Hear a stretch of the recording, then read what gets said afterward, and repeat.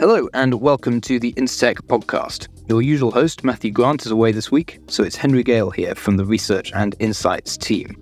We're busy writing about topics like climate risk, with a report on wildfire coming out soon, and parametric insurance, that's insurance where claims payouts are triggered by events. We're seeing more organisations of all sizes trusting parametric to help them recover from weather events and catastrophes, including the government of Mexico, which is getting 2 parametric payouts after Hurricane Otis last month. Today we're talking to Sid Jha, the CEO of Arbol.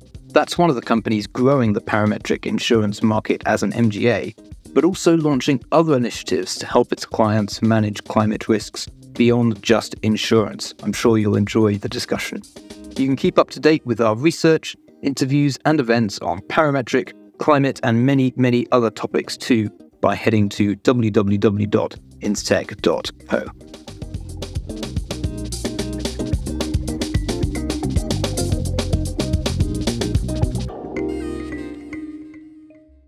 Sid, welcome back to the podcast. Thanks for having me here, Henry. It's a pleasure. You founded Arbol 5 years ago now to help businesses get protected against climate risks with parametric insurance. And last year, you transacted $170 million in gross written premiums. So growing fast, but you're also growing beyond parametric with various other products to help companies manage and understand their climate risks. You were last on the podcast around a year ago. What's changed since then? And I know one of those things is earlier this year you announced a partnership with Beazley. Could you tell our listeners a bit more about that and what it enables you to do? Yeah, the Beazley partnership was a big step for us, making inroads into the reinsurance world while also demonstrating the future of parametric insurance and where it can go. It came as part of our Lloyd's cover holder application and allows us to deploy capacity in the United States at first for general weather risks across industries. Could be rainfall, could be temperature. And it's really a big step towards growing the non-cat part of the market. The parametrics have often had much more success in the catastrophe side of the market. But if you look at where the risks are distributed, the non-cat side is growing really rapidly in terms of demand and need. But there hasn't been sufficient capacity or focus on that part of the market. So the partnership with Beazley allows us to really start to broaden the adoption of parametric products and grow the market towards a lot more diverse sets of risks than just hurricanes. You're speaking to me from the US. One of the other things that's changed in the last year is you've been continuing to grow internationally. What are some of the other parts of the world that you're focused on? Yeah, we're about to launch our UK MGA soon. So that'll be a big step towards international expansion. We actually see a lot of opportunity in the UK, Europe area, a lot of unmet risks in areas such as energy and agriculture. We actually transact pretty heavily in the European energy market already. It's one of our largest geographies for the energy sector, but still a lot of unmet demand when it comes to agriculture, when it comes to construction, many of these other industries that are struggling with climate risk. We've also increased our focus in Latin America and Asia, where we see a lot of clients who have needs, and the client education process has come a long way in these parts to enable parametric deployment. You mentioned there are quite a wide range of industries: energy, construction, agriculture. I'm sure there are more as well. What types of exposures are they worried about that they want to cover with parametric? So the two big ones in energy tend to be temperature, which is correlated to various types of demand, whether it is for electricity or natural gas. Hot summer, you're going to run your air conditioners. Cold winter, you're going to run your heater more. The fast growing area in the recent years has been wind and solar, right? So wind speed has a big impact for the individual wind farm operator and also for the utility grid on a regional level. And another more recent but growing one has been variations in sunshine, how much solar irradiance is actually hitting the panels, as well as hail, which has been a risk for solar plants that is insufficiently covered by the insurance industry, but is very apt for parametric solutions. So in agriculture, the two big perils tend to be rainfall and crop yield, and to a lesser extent, temperature. What you find is that even areas like the United States that have a government subsidy on insurance leave a lot to be desired on that front. One thing that's underappreciated in agriculture is that cropping patterns have changed massively as climate changes locally. So, crops that were maybe growing in really warm areas due to genetics improvements and climate changes are now suddenly growing in much colder areas. Those areas may not actually have the correct subsidy policies for such farmers. Like in the northern US, people are growing more and more soybeans. That's a much warm weather crop, but it can now grow much further north. But the federal crop insurance subsidy may not cover them there. Or the coverage is insufficient because there's just not enough data. Area that we focus on in agriculture than even the farmers is the agribusinesses. This is a much more neglected area. There are really no insurance products for such operators. So if you're a processor, transporter, warehouser of an agricultural commodity, generally you have a local presence. You need that local crop to be produced, right? You're a cotton gin, you need the cotton crop locally. If you don't have a local crop, you're going to have to shut down your business or at least take a much lower revenue for that season. Parametric solutions are ideal here because these guys are not on a single farm.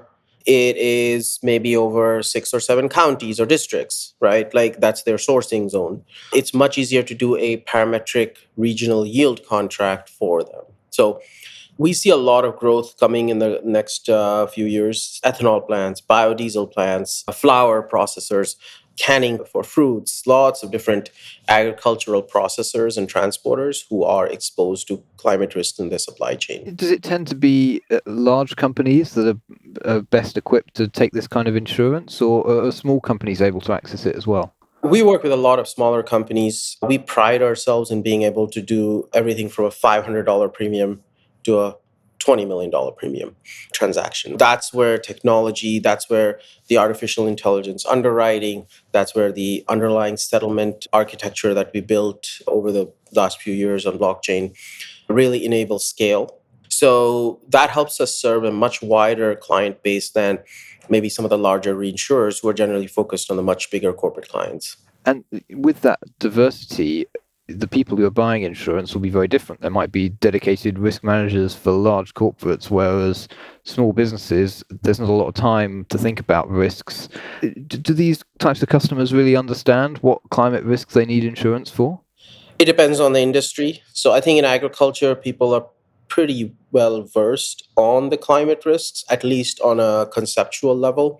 What we try to do is for smaller businesses have a bit more standardized products that are easy to understand. And what we try to do is automate some of that education process. So webinars with the agents that might cover them for crop insurance in general, and also like our platform being as transparent as possible.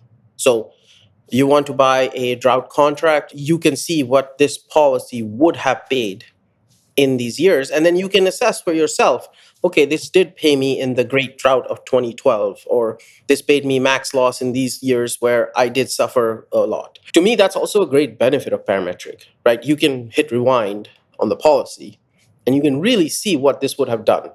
It's that kind of transparency that we also found was often lacking in the parametric space and really makes it an uphill battle to get repeat customer business.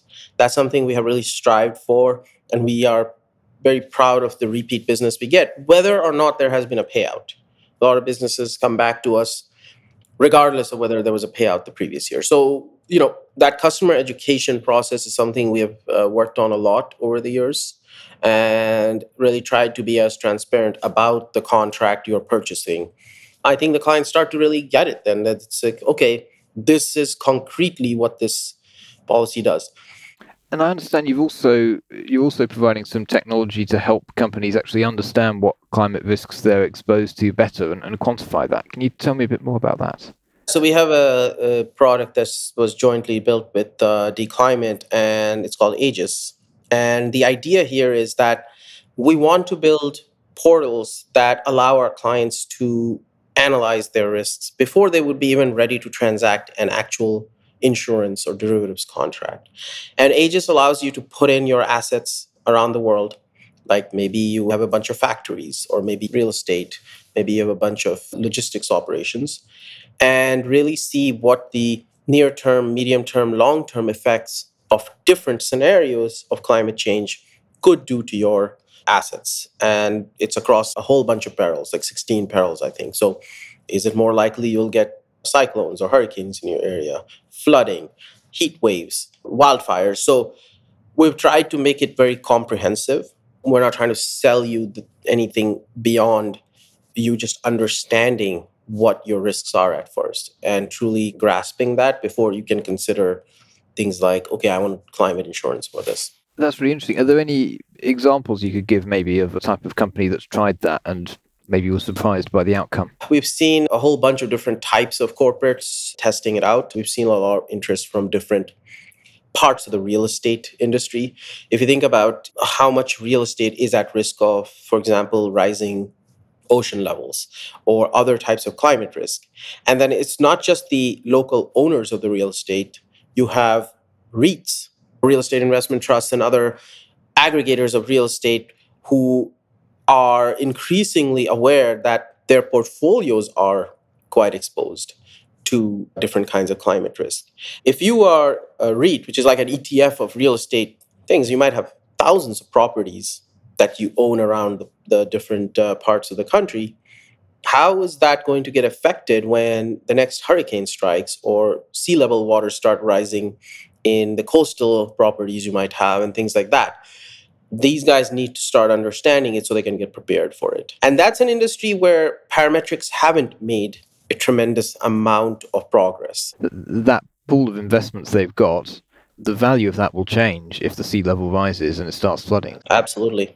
And now we've started to see reports of REITs that are most affected by climate risk. Right? People are starting to wake up that there's a lot of climate risk time bombs essentially in our financial system. Like a lot of banks are struggling with their loan portfolios. If you are mortgages, if you have commercial loans out to different types of businesses that might be affected with climate risk, you need to start assessing that. And that's another client base that has shown a lot of interest in Aegis, is the banking sector. And I suppose once they start understanding this better, they're in a better position to decide whether they want insurance or to hedge against it in some way. How does it fit in with how you work with brokers? We see brokers as a very valuable and important channel. Often, even if the client may understand that they have risks, they'll still go to their trusted insurance broker to ask, hey, what do I do about this risk? Or there was a big storm and it had caused a big amount of damage. How do I prevent this the next season or the next storm? That's where us working with brokers is very important, because once brokers understand that there are solutions like this available, when a client comes for all types of different risks, there could be a product in the parametric space that is not maybe covered by the insurance industry. One example would be supply chain risks. If you're a LNG, liquefied natural gas importer into Europe, if it's very cold in Tokyo, Seoul, they are going to pull the LNG that you were expecting, or you will have to pay a much higher price to pull the same LNG. That's not a product that the insurance industry really thinks about. This is global supply chain risk that is highly interconnected. Similarly, when there was a drought in Taiwan over the last couple of years, that caused a huge issue in the semiconductor chip industry, which then had massive effects on autos and many other sectors that are huge users of chips. A drought in a whole other part of the world is not something that there's really going to be an insurance product for. These are ideal use cases for parametric. And the broker and agent community, as they talk to clients and start to see their climate risk in a much broader sense, can then think, hey, there might be a parametric solution for this. One of the things that we consistently hear talking to brokers is they are actually very surprised at how much parametric business we have done, because the assumption is that it's just small, almost pilot projects. I think that paradigm is changing very rapidly, And we'd love to talk to more brokers and educate them as to what is possible. And what does it look like for a broker to use Arbol to get a quote or get that information that you said about, would it have paid out in previous years? The easiest way is to reach out to us. We have a full platform that they can operate on their own. But at first, it's probably best to have a conversation to see what is possible. And if the platform is too commoditized, they need a more bespoke product, we can turn around pricing much, much faster than the traditional channels. You mentioned creating bespoke products there. One of those areas that you're sort of pushing the boundaries of parametric products is hybrid parametric products. I know you've been talking to me about this.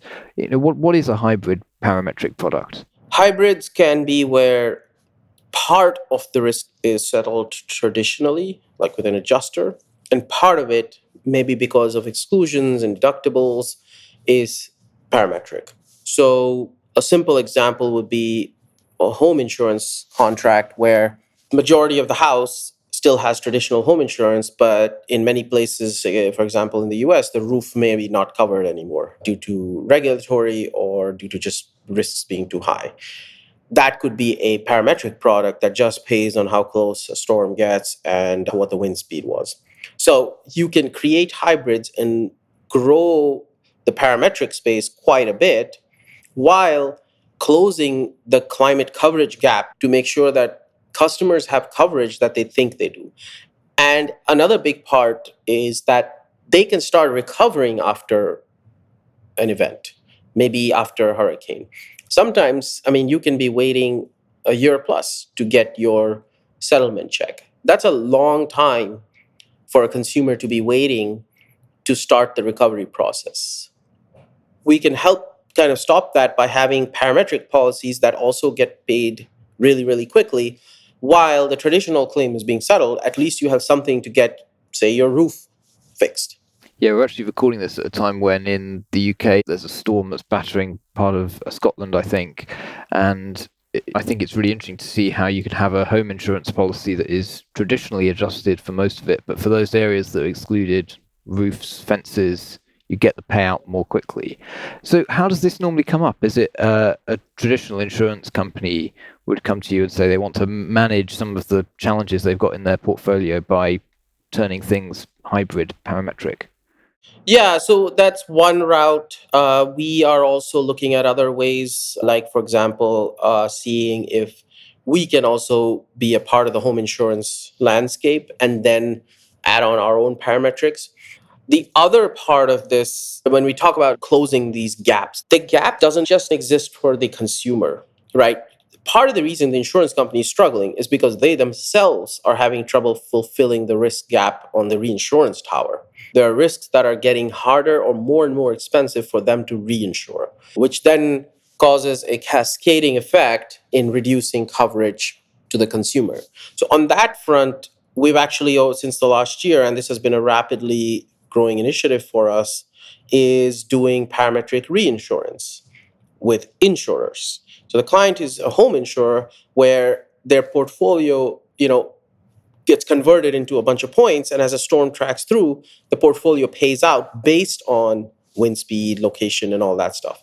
So what that does is now they can get reinsurance coverage for a certain part of the tower, get paid really quickly after a storm, and that will cascade down to them being able to offer better coverage to the consumer and also make quicker payouts because they're not struggling to manage their reinsurance tower. So the problem, is not really with necessarily the insurance companies themselves, but it's the whole market structure is having difficulty taking on these risks. And the beauty of parametric reinsurance is that it doesn't need to go to a reinsurer. It can go to non-traditional channels because once you have a parametric, the other big benefit is that non-traditional capital can understand it a lot better. They're not struggling to understand, okay, how long is the claims process going to be? When am I going to get my money back? What's the litigation situation? It adds a lot of different risks that are not quantifiable. Parametric contract, whether it's reinsurance or insurance, is much more quantifiable. So it actually acts as a great bridge as well to getting non traditional capital, which is desperately needed in climate risk. Yeah, I think across the whole value chain, different pockets of climate risk that people remain exposed to, and but you're able to cover that because you're doing parametric and bringing in the capital from elsewhere and different parts of the market. Another thing I wanted to touch on in terms of new product development is the carbon markets, because organizations that are buying or selling carbon credits are exposed to the risk that the carbon offset doesn't actually occur. The tree burns down, something like that. I understand you're doing some work to help ensure this risk and understand this risk. Carbon is a big growing area, and I think it has actually some deep similarities with how we started by looking at insurance, which is it's an opaque market where I think the buyers and sellers are not quite sure where the common ground is. There's a lot of uncertainty around what you're buying and what you're selling. Let's start with nature based offsets, so forestry preservation or reforestation offsets. If you have an offset like that, first, before you're talking about creating an insurance policy, whether parametric or traditional, first you have to ask yourself, instead of us going ahead and saying, here's a carbon offset policy, we like to go to first principles and say, okay, is there even any data here? How do you even assess the risk? And what we found was that this was pretty inadequate. So, the insurance product is like the last step. Well, I don't think the carbon market even had the first step going. So we set out to first build a platform called Cyclops to understand what is happening to a particular patch of forest or a particular patch of empty land that is being reforested at a very granular level, at a high frequency, utilizing not one, but many different satellite sources and bands from optical to radar, combining that with artificial intelligence to understand what is even happening. And not just what's happening right now, but stitching together painstakingly data going back to then come up with the carbon and biomass history of this area. Without that history, underwriting is impossible, traditional or parametric, right? So that was the first step we had to take before we could even talk about a carbon insurance product. Now that we have that, and Cyclops was unveiled recently, we can now get a sense for, okay, this is what's been happening to this forest, and these are the threats that are emerging. If you have roads building, if you have an illegal mine, if you have agricultural land encroaching, that also increases the risk of things like fire and other degradation. Then there's the climate effect, like, is this area susceptible to a big drought? And by building high quality, long time series of things like forest biomass and carbon sequestered, we can also start to talk about parametric solutions. A lot of the carbon offset projects are in, again, very remote areas, very difficult to reach, certainly very difficult to adjust manually. So by utilizing and parametric policies, we could have a much more efficient way to ensure these projects, which will then just enable a lot more capital at scale. And that's something we're in discussions with a number of different stakeholders in the insurance community, and we'd love to have more of these discussions. The carbon markets have gone through quite a lot in the last year or so. A big upset over to whether carbon credits, are really delivering what are expected of them. So it sounds like you've started from a position of let's bring some more transparency and data around, is the carbon credit really there? And before then, how can we actually manage that risk? Exactly. I mean, for us, that was day one when we started this process of looking into carbon a few years ago. We just didn't understand how would you have confidence in a market that was so behind on measuring what was actually happening. We have to get that first step going before anyone can trust what's happening. So to me, it's unfortunate, some of the press that has come out, but I think it's actually very healthy for the long term that we get away from these qualitative assessments and really start to have very transparent, high frequency, high resolution measurement of projects so everyone can see what is it that is happening and what impact it's having. You mentioned Cyclops there, that's the carbon data product. We talked about Aegis earlier, D-Climate, which is your climate data. You used the word ecosystem. It sounds like you're trying to build something that's much bigger than a company that does insurance products. Yes, we see this as if you are to change a market, you have to take the full process. If you want to deploy a new way of doing something, you have to start with the technology to build that trust, to build that monitoring, to build that understanding of what is happening. And that's true of whether it's carbon or even in parametric.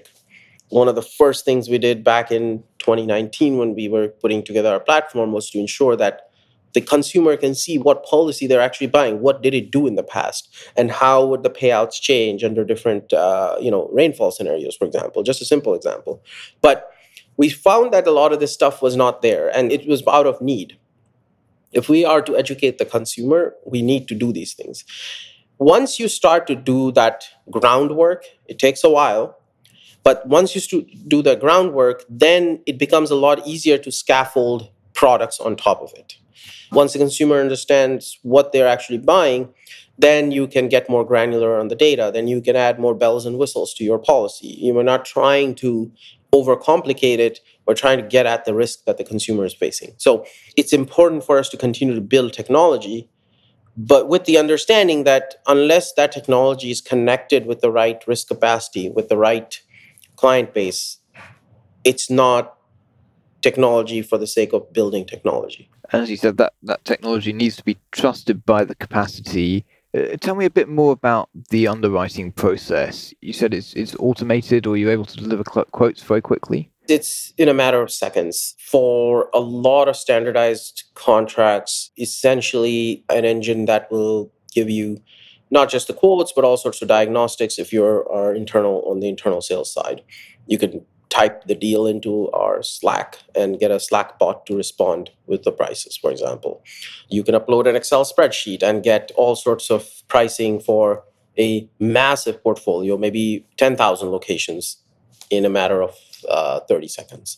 If it's a much more bespoke deal, we have an extremely talented pricing team that has built a very extensive technology infrastructure to get these priced quickly and sharply. And all our pricing incorporates not just what's happening in the area of the deal, but every other deal we have and the global climate system all in one integrated system. And that's been very, very useful for us to scale.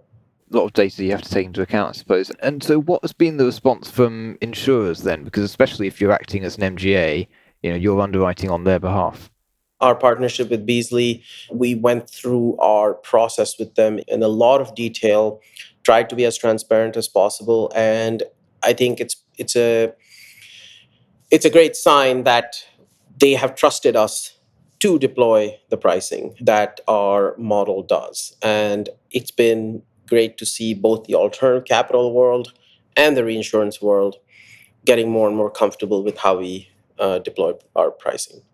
So, do you think there'll be more players in the insurance market that will be looking to deploy capacity behind this parametric climate risk type product in the future? Absolutely. I think this is the way you scale both parametrics, but also for a lot of risk capacity providers, this is the way you scale diversification. Otherwise, what happens is increasingly markets are highly correlated. So for an alternative capital provider, stock markets, bond markets, they're all moving in lockstep based on geopolitics, based on interest rate cycles, and it's hard to find truly uncorrelated alpha. And on the insurance world, there's a need for new kinds of non-cat risks because the cat side dominates so much. So I think it serves both the consumer and the risk capacity to grow these non-cat markets. And there is a room for more intelligent cat solutions as well. As I was mentioning with the home insurers, there are parts of the reinsurance world which may be not able to support the insurance world as much as they would have in the past. And that's where alternative capital can come and plug that gap. So, to bring it back to some of those examples, whether it's raining on certain periods and that affects agriculture in their certain ways, that's something which is not correlated with the macro effects that affect all the financial markets. And so, from a risk capacity from capital markets, that's good, but also it's not actually correlated either to whether there's a massive hurricane that affects all the insurance industry either. Agricultural risk is very diverse than the Florida hurricane cat risk or California earthquake risk. So these are all important new markets to grow because the need is there on the consumer side. It's just that the capital hasn't been channeled in the appropriate way because for alternative capital, there wasn't enough distribution to be interested. It's always a big chicken and egg problem, right? Like, how do you get capital interested when you're really small? And if you're really small, then, I mean, you're taking on a lot of concentrated risk. It was just lucky that we were able to break that cycle. It always requires some degree of luck, and we were lucky enough to do that. Excellent. Sid, what sort of people and companies listening to this podcast do you want to connect with as you continue to grow the business? We would love to hear from more people in the agent and broker communities. There's a lot of areas in the world that could use parametric solutions, and we've been very pleasantly surprised by how many new agencies we see sending us quotes now. So I think globally, there's a lot of risks that could be fulfilled by parametric. In the past, there hasn't been enough capacity, I think, in this market, and I think that's changing rapidly. So we encourage them to come to our website, check it out. Please reach out to us. Of course, the insurance, reinsurance industry, where we can partner either on the capacity side or on the distribution side to deploy these solutions. For example, in the energy markets, like if you are dealing with the renewable sector, there are a lot of parametric solutions that are applicable there. And especially that industry is very open to parametric solutions. So we'd love to talk more on those to those folks as well. Great. And they can get in touch on your website. Is that the best way? Absolutely. The website has a lot of different areas they can contact and also links to our platform if that is preferred. Perfect. What is the one thing that people should remember about Arbol after listening to this? We are ready to broaden the adoption of parametric coverage in any form, derivatives, insurance, reinsurance. And if there is a climate risk that is difficult to insure, please reach out as we may be able to help. It's a challenge. Can anyone find a risk that you're not able to insure? There are definitely, but we are very quick. We're not going to waste anyone's time. Well, thanks, Sid. It's been great to have you back on the podcast. Thank you for having me here. It was a pleasure.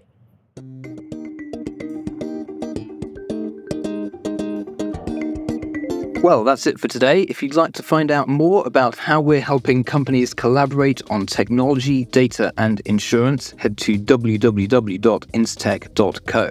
And if you want to join the community and become a member, you can reach out to us directly. hello@instech.co.